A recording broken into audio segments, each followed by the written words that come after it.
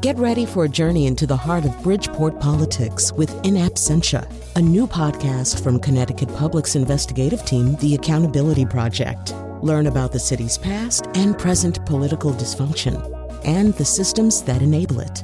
Tune in wherever you get your podcasts.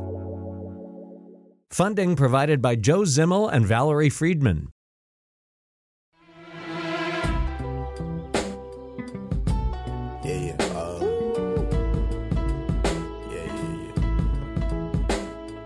That's the way every day goes. Every time we've no control.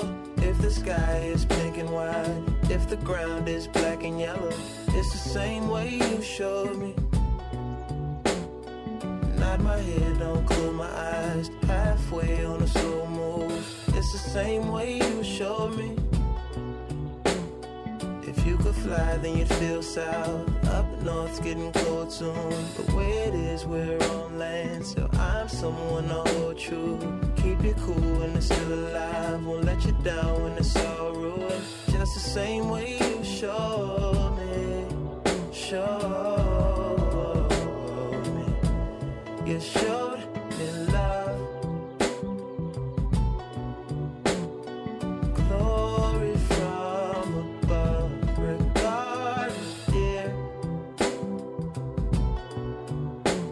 It's all downhill from here. In the wake of a hurricane. It does feel like you could waltz to it. That is Pink and White from the brand new Frank Ocean CD or album or whatever we call digital releases these days. That's called Blonde. We're going to be discussing that today on The Nose, but first of all, I should say that we're live from the beautiful Ivoryton Playhouse. How about a big hand from this terrific audience we got here? Frank Ocean is very popular in Ivoryton, so they asked us to talk about him.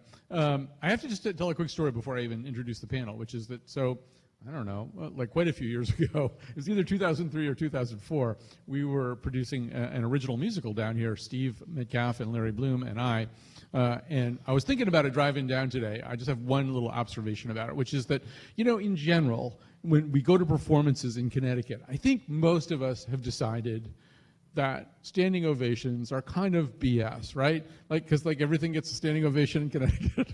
And part of it is because we're kind of grateful that people are, whoever is performing, it was like, oh, you didn't go straight to Boston. You were here in Connecticut. Yay! You know, so a lot of things get standing ovations. And I occasionally find myself sitting in an audience for something I don't really want to give a standing ovation to Anastasia, but you know, sort of resenting the fact that you have to stand up.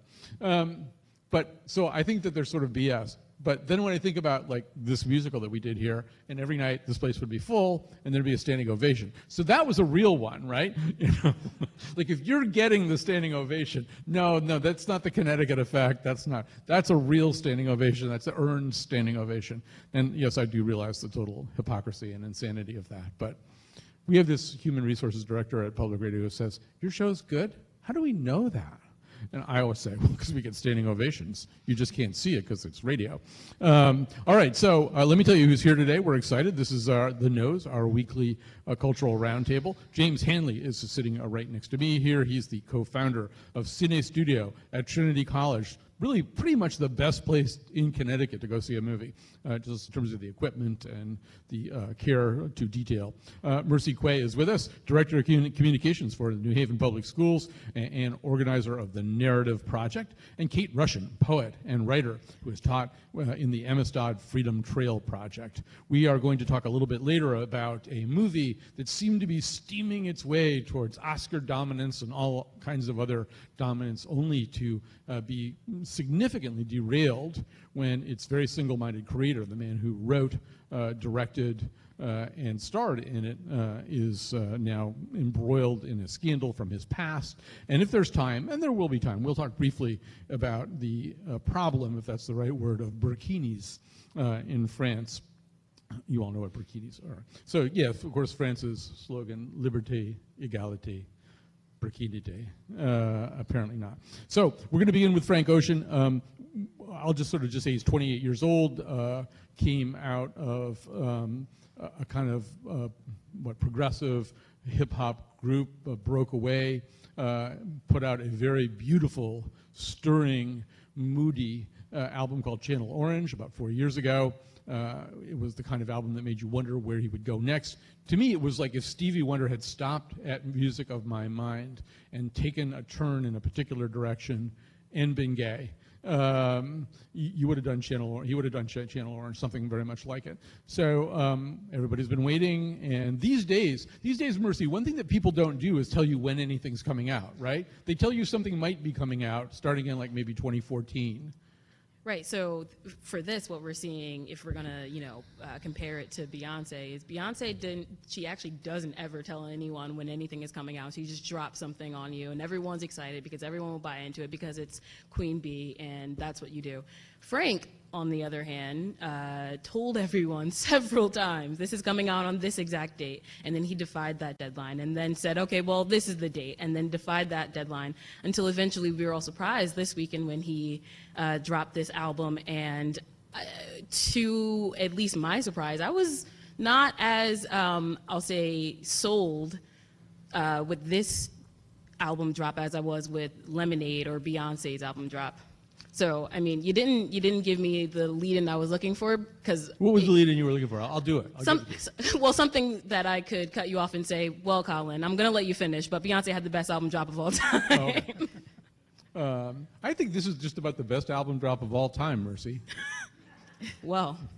All right. No, I'll it's leave too it late. there, The moment's gone. So as we were emailing back and forth, as we tend to do about this, James, I think, what did you call Frank Ocean? Fascinating and provocative? Yeah, I mean, to me, it's just that he is so different.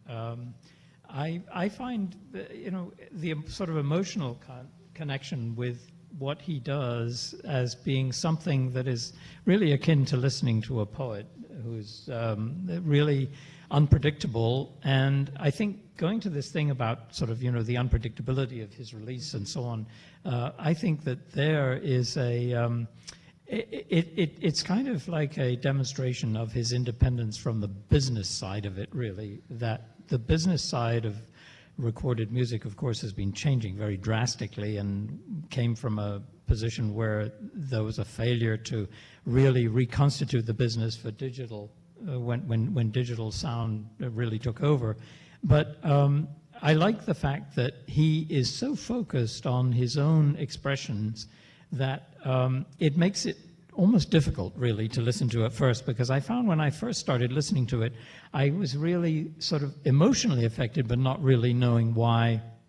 And I think that I tried to think of other artists. I mean, there are other artists who have sort of vaguely similar things. I mean, I can think of sometimes I felt that way about Prince, but Frank Ocean is something different to me and fascinates me. His all of his cadences of his voice, the emotional connection that creates, and the words that he's using, it's something that is stimulating to me and fascinating, but also hard to get to, which I kind of like. Well, since you said poet, we will be playing some more cuts from the album just for people who need more of a taste to understand what we're talking about. But Kate, since you said poet, do you identify with Frank Ocean? Do you identify him as a poet? I'm inspired by him. I'm inspired by the way he puts words together. I'm inspired by the way he delivers the words. And I'm inspired by his independence and his willingness and ability to, I won't even say go against the gangster image. He's not paying any attention to it at all.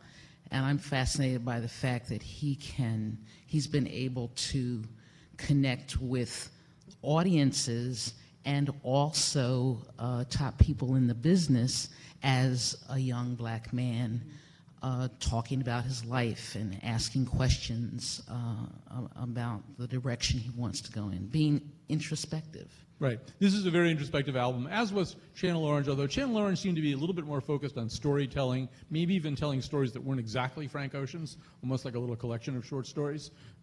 This one seems to be a much more moody and at times lugubrious album. It's not a get up and dance album, as you'll see as we go along here. In fact, let's play a little section. This happens to be right now my favorite cut from the album. It's called Skyline 2.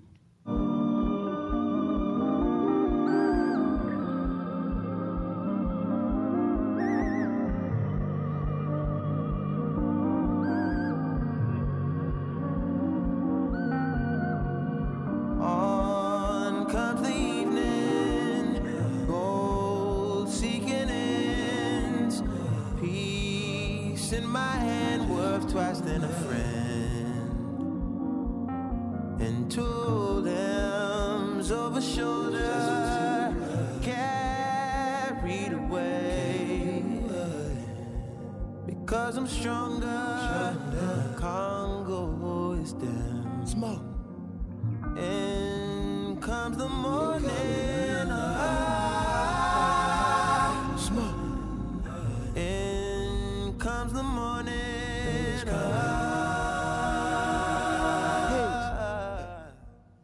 The spoken words that you hear there are by Kendrick Lamar, whose entire job is to say smoke and haze.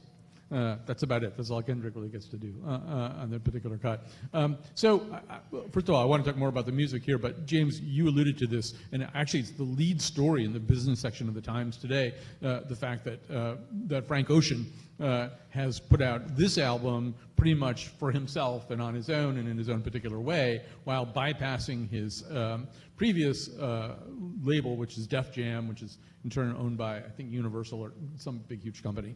And he gave them what I regard as this big, fat, white elephant, this kind of visual album called Endless. It's called Endless, right? Endless. Yeah, Endless, Yes, yeah, right.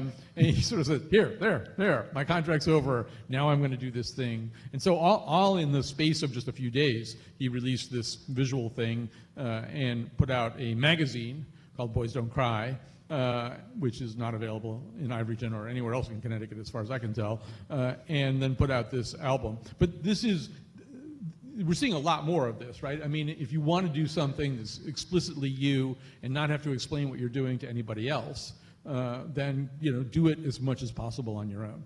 Right. I mean, I think that this is sort of like where the independence of artists is going, and I mean, it has its parallels in all sorts of areas where digital processing of signals and pictures and everything, it gives people a chance to actually manage what they're doing with art, and it does it at a low cost in the sense that you don't need a massive studio, that you don't need to actually play into these massive corporations that have in the past have distributed music.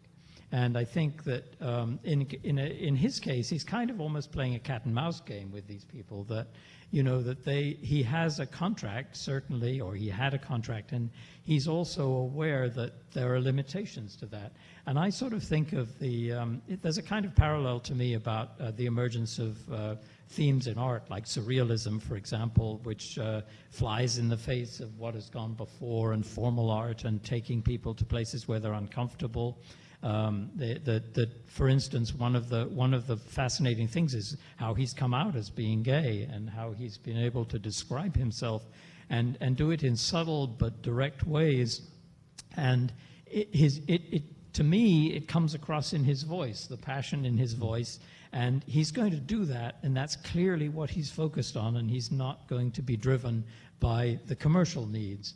And I mean, that's not to completely throw out people who work within the commercial system, but I think that when you're taking music and poetry and art generally in new directions, you've got to break out of that formality, and you've got to say, well, yes, I want to earn a living, obviously, but at the same time, I'm not going to do it by the rules that are forced by lawyers and bankers and people who are saying, this is the way it has to be done. And I think he's one of those, he just seems to have us incredible self-confidence about doing exactly that. Mercy, though, one thing that's happened over the last couple of years is we have this fabulous group of African-American R&B auteurs and hip-hop auteurs, and one after another, they've put out these albums that often take a really long time to create, whether it's Maxwell's most recent release, or D'Angelo, goes like 14 years and gets arrested and goes into rehab and changes his whole life all over about 6 times before he releases something. But Kendrick Lamar, who didn't wait quite as long, and Beyonce's Lemonade, and all of these kind of share the quality of being almost kind of self-defined masterworks, right? There's a sense. this is this huge statement. This is my Sgt. Pepper. This is my, whatever benchmark or whatever Marvin Gaye benchmark you want to choose. This is this huge statement I'm making. And so, like, all of them did this in the last 18 months. And you're sort of wondering, can they just go back to making albums? I'd be okay if they could just make an album now. They didn't really feel like it had to be this thing that put the world on its ear. I mean, yeah, and then you're also adding the fact that on these albums, they have these grand interludes with spoken word and the visual album. I think something that Kate will even attest to is the fact that I think something that's pretty integral to Black culture is spoken word and poetry in that way. And so that's, at least for me, it feels like that's how these artists are emoting, and we're sort of getting the raw end of it, right? Maxwell, D'Angelo went to rehab, got arrested, came back, and then we got the end of that, which is the masterpiece of, I just called it a masterpiece, and I can't even remember the album's name. Black Messiah. There it is. And I don't know that they can Notice go that back. the old white guy had to tell her it was Black Messiah. I'm very proud of myself right now. I don't know if we can go back to a straight album release, and what does that even look like anymore? Last time Kate and I were on the same panel together, Lemonade came out, and I think my opening remarks were that Beyonce has offered us the blueprint of a visual album, and now I'm not sure that that's the case, right? Kendrick does the same, and even if it's not an entire visual album, he'll take a 5-minute song and make a 20-minute video. And I am happy that that's what we're getting. I'm happy that these artists are able to sort of take claim of their work and sort of break away and liberate themselves from their labels. That's why you have apps like Tidal, right? That was essentially a FUBU kind of venture, for us, by us kind of venture. A group of artists came together and said, well, we're gonna take labels out of the equation altogether. And so I'm really happy that artists are able, especially Black artists, are able to liberate themselves from, this might be harsh, the sharecropping nature of labels. I just want to say that Tidal, which is a music streaming service that is partly owned, I believe, by Beyonce's husband, Yep. Mr. Z. So I got Tidal when we were doing the show about Beyonce, because it was the only way you could initially get Lemonade. And so now I have Tidal, and I kept Tidal, and I'm now paying for it, and my free trial is over, and I didn't stop paying for it because I really like it, except that it's no use to me whatsoever with Frank Ocean, because he's done a completely different thing, where the only place you can get it is on Apple. And although I applaud the throwing off of the sharecroppers' yoke, they're not making it easy for us either with all this. Yeah, no, it's definitely not a buyer's market, it's an artist's market. And I think the only advice that I have to any consumer is stock up on your subscriptions, because you at this point need Tidal and Spotify and Pandora and Apple Music, and maybe share I'm not going to say what I'm about to say, but if I do, choose it on your own, right? Maybe share some passwords, and every time a new artist comes out with an album, you have access to it. Kate, one thing that I want to make sure we don't fail to talk a little bit about is the actual musical signatures of this particular album. Frank Ocean it's not a dance album. In fact, we've all been remarking that there's almost no drums anywhere to be found in a lot of these cuts. But there is a real sort of interesting experimentation, and he, obviously has been schooled and has schooled himself by the work of terrific artists like Marvin Gaye, who's preceded him. But it was noted, I guess he leaked out the fact that he was binging on the Beatles and the Beach Boys for a long time. There's even a shout out to Burt Bacharach. There's a song called Close to You, which actually uses the melody of the Carpenters song, the Bacharach song, Close to You. He seems really eager and very hungry to assimilate a lot of different kinds of musical styles. Even that last cut we played with the sort of clarinet-like sounds welling and burbling up. What did you think of this musically? I like his aesthetic, that he's doing away with labels personally and musically. So I like the different kinds of soundscapes he creates. I like the fact that there's spoken word, that there's a children's choir, that there's all kinds of synthesizer, that sometimes it sounds like he's whispering, sometimes you can't quite hear it. In general, I like that aesthetic. On the other hand, if you're going to compare yourself to what's going on, I want more.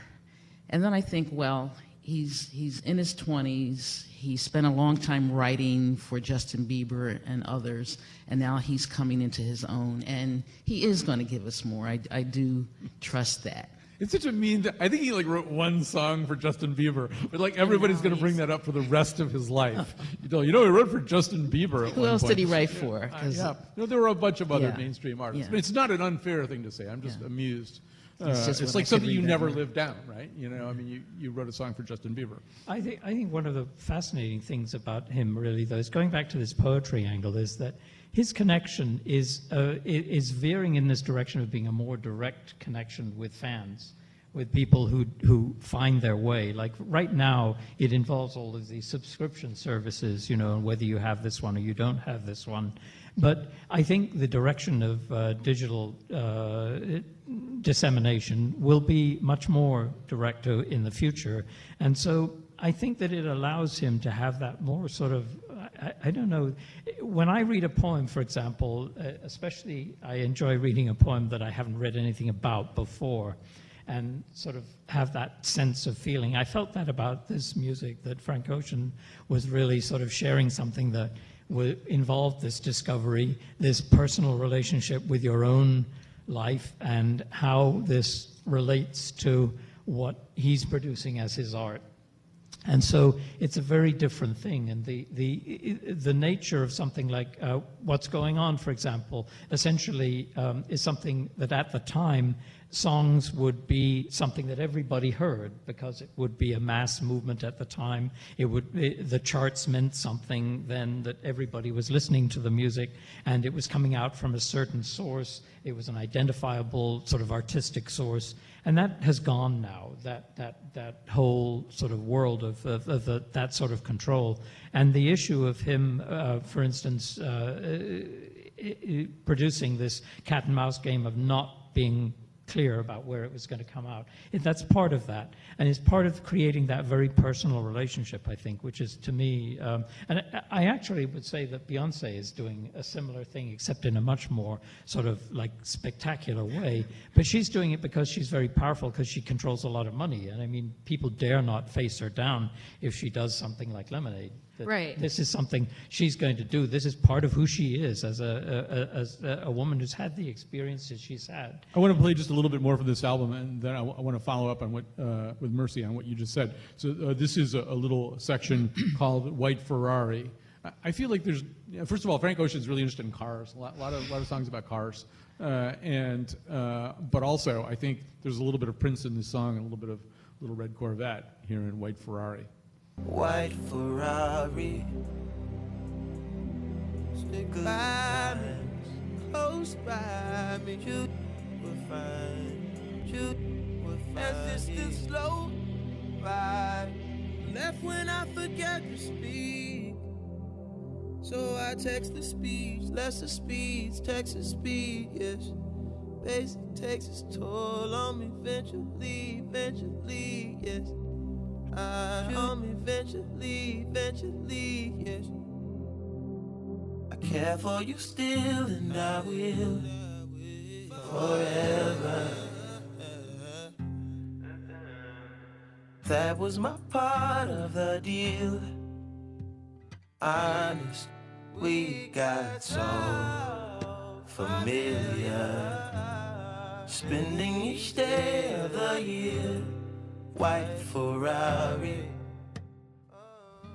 The people at Ivoryton are going, well, finally a tune we recognize. So that obviously he does very quote heavily from the Beatles here, there, and everywhere in this. But see, to me, Mercy, the difference between Beyonce and Frank Ocean is Frank Ocean also belongs to a certain lineage that goes way, way back, of music that people especially liked if they themselves felt deeply misunderstood and alienated.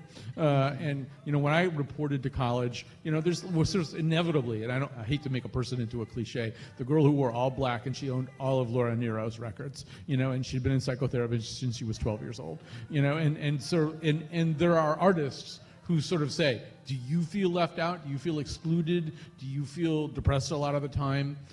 I'm with you. This is your music. Listen to this. Go off in a corner. This is like go off in a corner and listen to music. This isn't for the most part, music you're going to like put on at a party. Yeah, no, it's definitely not jam session music at all. Yeah. And for everyone here at Ivoryton, that's how the entire album sounds. There's no drums, there's no jam session to this at all. And to your point, the way I compare Beyonce to Frank Ocean, it's the comparison of Hillary Clinton to Bernie Sanders, right? Frank Ocean is an artist's artist, or you're the hipster's artist, right? He's the individual that reaches out to, like you said, the misunderstood, marginalized group and says, this might be the music for you. And I think in a lot of ways, and to touch on something that Kate said earlier, in a lot of ways he's betraying the idea of labels in every kind of way. So to millennials, or I don't know what the generation after millennials is, but to millennials or younger, if you say to them, what box do you belong in? There's this sudden sense of anxiety. I don't know what box I belong in. I think that in many ways is how Frank Ocean put together this album. I don't know what box I belong in. If you don't know what box you belong in either, subscribe to Apple Music and download my album. That's how I feel. And I mean, you're way too popular to enjoy this album properly. I think you're more. That's why you like Beyonce better. You don't understand what it's like to be an outcast. Some of us on stage I'm trying so hard. I'm trying so hard to relate. You're not going to be able to do it. It's just you don't have that in your DNA. You know. Thank you for noticing, God. But Kate, I'm not wrong about. I mean, I might be wrong about Mercy, but I'm not wrong about Frank Ocean, right? He's the Sylvia Plath of hip hop R&B. I mean, he's the guy who's sort of saying, you feel kind of crummy? Well, that's okay. That could be kind of beautiful that you feel crummy. Well, you know, what I really like about it, what I think is really important about it, is that he's gotten his artistic freedom, and Frank Ocean is talking about what he's gone through, what he's observed other young people going through, and other young people and others can relate to that. And it's not gangsta, it's not misogynistic, it's not anti-gay, Patriarchal. It's not. And you know, there's a debate among people in the African American community about whether or not gangsta rap and the violence and misogyny grew out of the community, or whether it's been, that image has been imposed on the community by the record industry. And I think Frank Ocean is a great example of what an artist with freedom would, could, does write about, sing about, care about. All right, I'm getting those stick-breaking things that they do over there when it's time to take a break. So it's time to take a break. We'll do that. We'll go out, I think, with a little piece from the cut solo on the Frank Ocean new release, which is called Blonde, and we'll be back.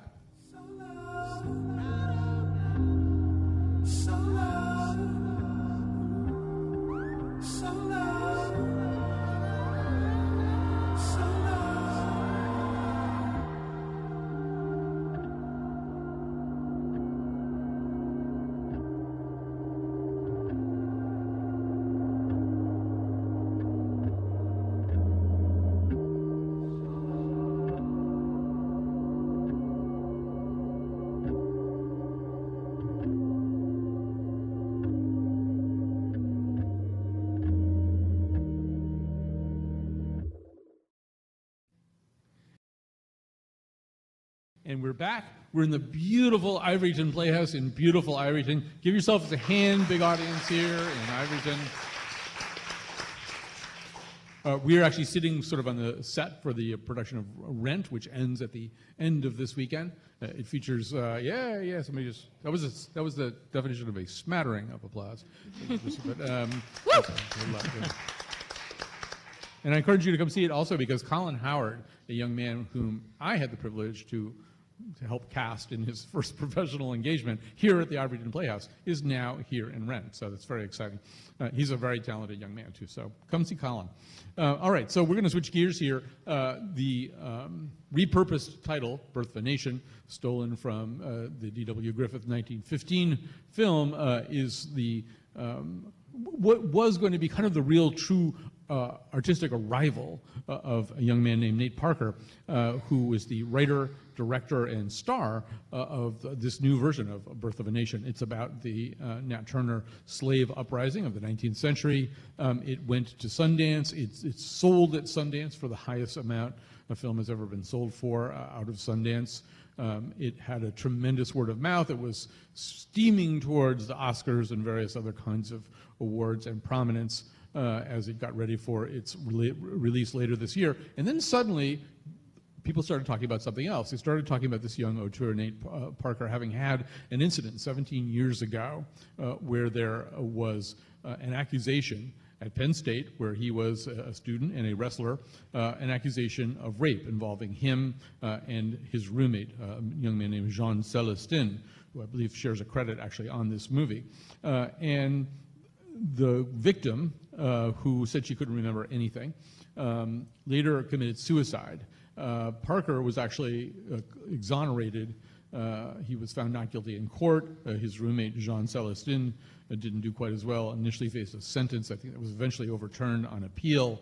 But all of this 17-year-old story has come bubbling back up to haunt Parker, partly because of just his role suddenly as a real voice for the place of black artists in the American film industry, partly because there's a brutal gang rape scene in this movie, and partly because maybe he didn't handle this all that well once it started to get talked about. So, James, you know the film industry so well, and I've done my best to sketch out what the stakes were here, but this was a film that kind of was arriving with everything that a film needed right now, particularly on the heels of a lot of criticism about black artists not getting a chance to tell black stories in the film industry. Exactly. After all of the furor at the Oscars last year about the lack of representation of black artists, this was something that was almost like a Hollywood script in a way, that here was a chance for somebody with real talent who could tell a story which is an important one to tell. And it actually touches on something that's a sort of horrible stain on Hollywood in a way that is also a sort of weird fascination, which is the original Birth of a Nation and its connection with the Ku Klux Klan and the everything around it. And it's something that not many people know more than the title, because the film doesn't get shown. For obvious reasons, it doesn't get shown very much, except in film classes. And in this particular case, taking that title sort of heightened the profile of the film to begin with. And it's also another important thing, absolutely vital thing, is that it's high time the story of Nat Turner was really told. Again, this is something that Hollywood has had no interest in doing before. So all of this had this amazing build-up. And certainly Fox Searchlight, which picked up the film, they put up a lot of money for it, and the expectations were very, very high. They are claiming that they're not going to change anything about the publicity campaign for the film, but everybody is absolutely, on pins and needles in Hollywood now about what's going to happen with this, because it really brings up a lot of things that are really complicated, the layer upon layer of complexity. One, of course, is how Nate Parker has been dealing with this, and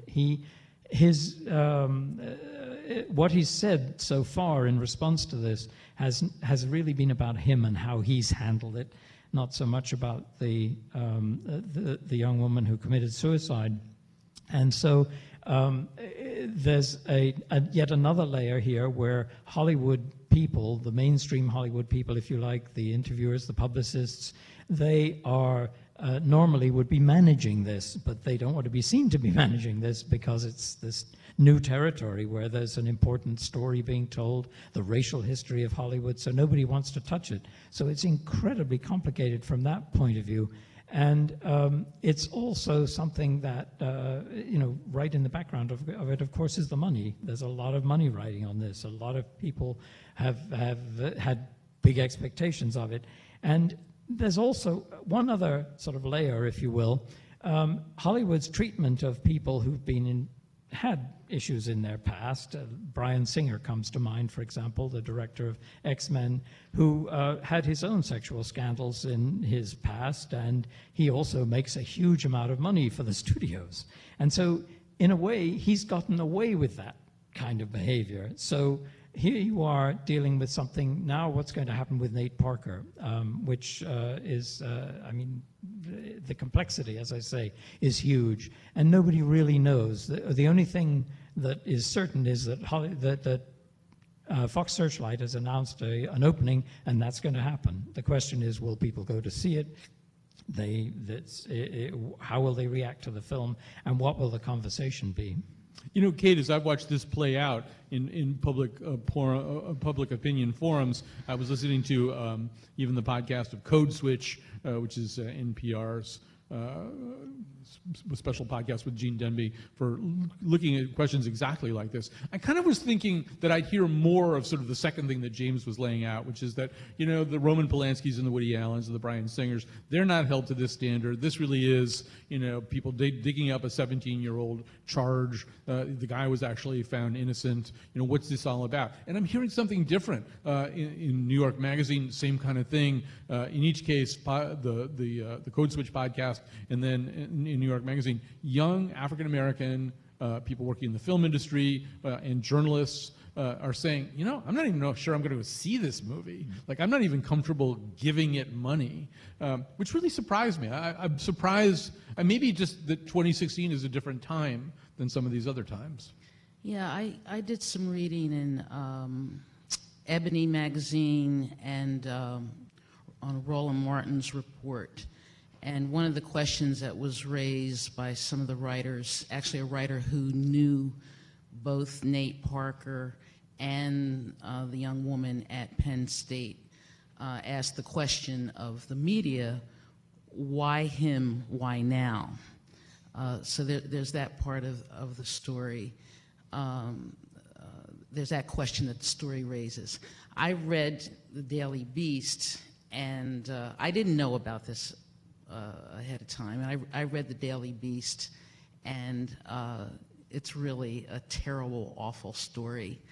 But I still have the question, why him and why now, especially when I think about somebody like a Jameis Winston, the athlete who won the Heisman Trophy, was the #1 draft pick, is playing for the Tampa Buccaneers, and Florida State University paid his accuser almost $1 million.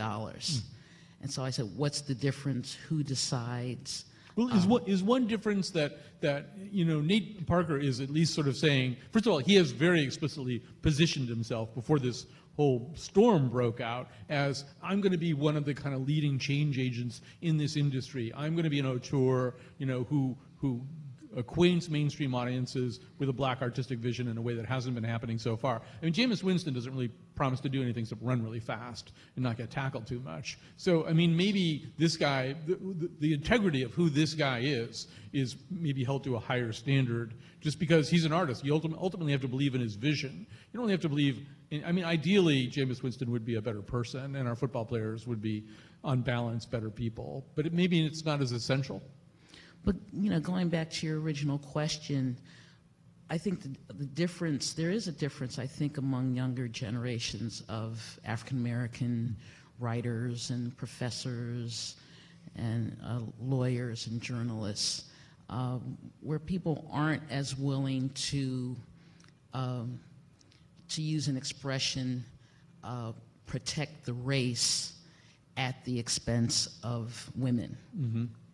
I think that's true. And Mercy, another thing that's different about you young folks is that you assemble your own pictures of things without necessarily waiting for the mainstream media to tell you a specific story a specific way. It's probably harder for the publicists, you know, and the industry people that James was talking about to spin something because, you know, all this stuff is available. You can get on Twitter and Facebook and find, there are things like transcripts of phone calls that James Parker made to this woman, trying to get her to see the story and to believe the story his way. But in those transcripts, you really see, that she clearly, there were moments in this encounter where she didn't even understand that there was another person in the room, possibly preparing to have sex with her. And you know, when people can circulate things like that and discuss it that way, I think that's another thing that makes it a slightly different thinking process than the one Kate's describing with an earlier generation.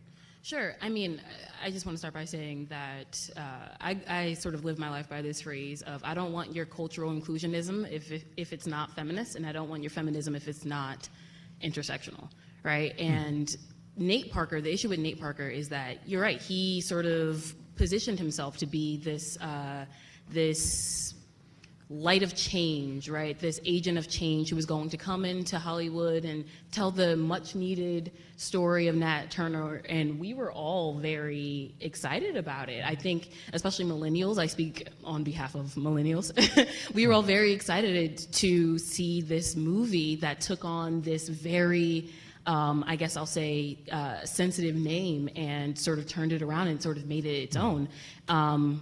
And for this story to have come out, I go back to what I said before. I can't be a part of your change system if it's not feminist. And you're right that millennials aren't for spin. That there's just entirely too much information at the touch of an iPad or an iPhone or what have you, right? That the only spin that should be had is one which you're saying sorry, and that's not spin, right? The idea of restorative justice, making amends with the community that you harmed prior to going forward and pushing your initial message. And I think that's what the issue here is with Nate Parker. Another interesting nuance of this is one of the executive directors is Gabrielle Union, who herself is a victim of sexual assault. And something that I'm waiting for to come out is what her interaction with this whole thing is, because she's been very vocal about women's rights and feminist issues. And so I'm interested in seeing what that dynamic will end up being. But very hard. She's got a lot of skin in the game, so to speak. I mean, absolutely. It's very hard, I think, for her to turn her back. You know, we're going to run out of time here. I could talk about this for an hour easily. I think it's that interesting. But I want to hear from all three of you.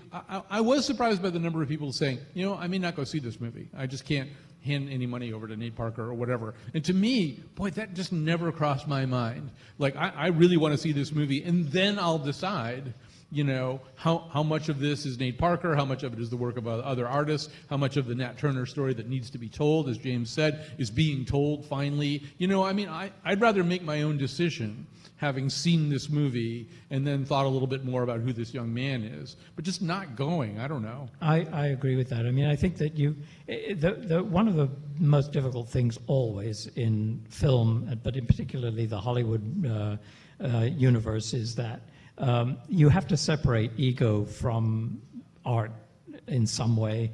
And one of the problems, I think, is that in this case is that ego has taken over in a number of ways. First of all, like taking on Hollywood directly by the horns, if you like, Birth of a Nation, but also telling an extremely important neglected story, but then getting it tied up with your own ego in the way that you respond to that.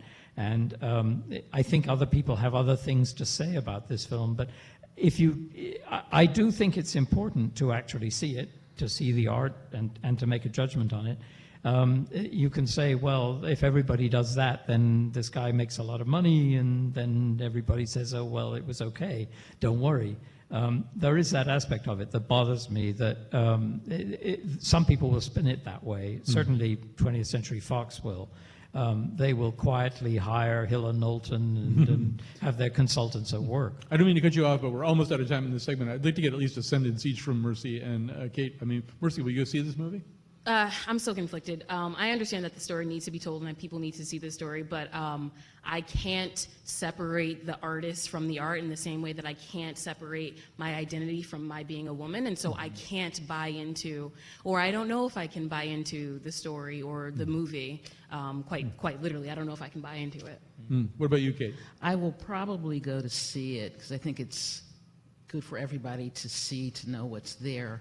But what I hope comes out of this tragic situation for this young woman is a change in the conversation around rape, campus rape.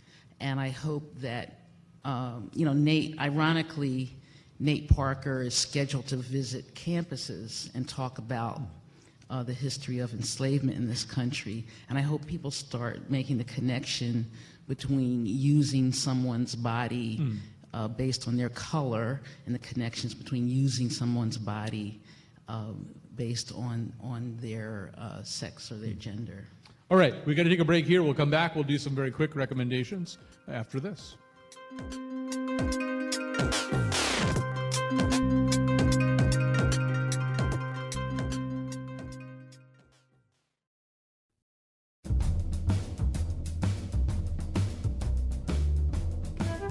Today's show was produced by Jonathan McPants, with help from me, Kyone Wolf, Betsy Kaplan, Gina Matruda, and Katie Tolarski. The part of Bill Curry was played by Marvin Gaye. Check out our podcasts on iTunes, Stitcher, and TuneIn, and we've got a new Colin McEnroe Show Facebook page. On Monday's show, climate change and Trump reveal on the Scramble. And now, back to Colin. All right, we're back here at the beautiful Ivoryton Playhouse in beautiful Ivoryton. Audience, you've been so wonderful, and this isn't really part of the formal endorsement process, but you know, all up and down the Connecticut River, all up and down Route 9, there's just these beautiful places like the Ivoryton Playhouse. We did a show at the Terrace Theater over in Chester. There's the Goodspeed. I was at the Kate down in Old Saybrook for the Solace concert on Tuesday night. The summer is waning, but all of these places are wonderful, and I hope the listeners take advantage of them. We're going to do some endorsements here. James, what have you got? Well, apropos of what we've been talking about the Birth of a Nation, I've been reading some essays by the writer Teju Cole, which I would highly recommend. Really insightful, really amazing writer. And the other thing I would recommend, we're just opening an incredible restoration of Howard's End, the Merchant Ivory production of some years ago that was beautifully filmed and has not been available in a good form. We're playing it for a week at Cine Studio in Hartford from today through next Thursday.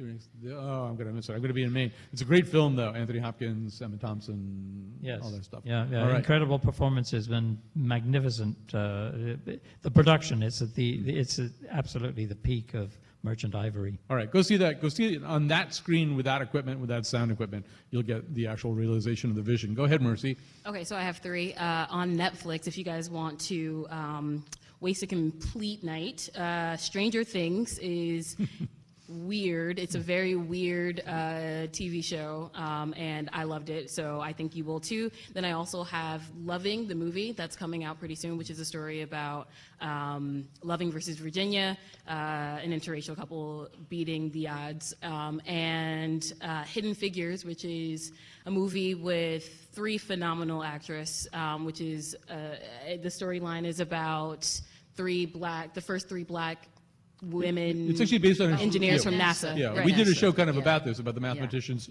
who worked for the Jet Propulsion Right. Laboratory. Yeah. Yeah, go ahead, Kate. All right, I've got Vanessa German, whose show is ending at the Wadsworth on September 4th. It's called I Come to Do a Violence to the Lie. She's a young black woman artist from Pittsburgh, and it doesn't do it justice to say she makes sculptures of female black women power figures from various items. That doesn't do it justice. You need to go see it. That's the Wadsworth Athenaeum, Main Street in Hartford. And actually they have a free happy hour from 4 to 5. You can go online and find out about that.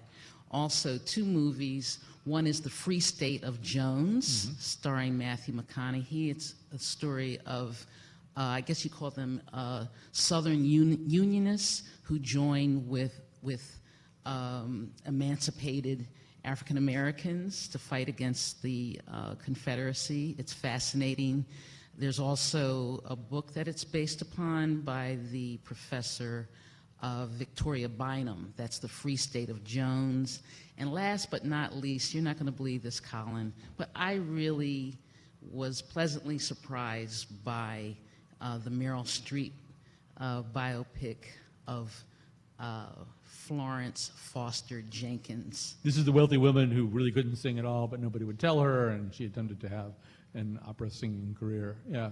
Well, you are in a little bit the minority on that, but you're brave. It's not a comedy. It's not a comedy. It's important It's to remember. bittersweet. All right, we have to stop now. I will just quickly say that if you want to see Nate Palmer in a really nice performance, Nate Parker, excuse me, in a really nice performance before he got in all this trouble, Beyond the Lights is a really nice movie about a singer and her bodyguard. We've got to go now. Thanks to everybody who helped out here, particularly my great team, Katie Tolarski, Jonathan McPence, and Betsy Kaplan here. Thank you, Ivoryton Theater. No, Jude, don't do a standing ovation. I don't want your standing ovation. I don't want it.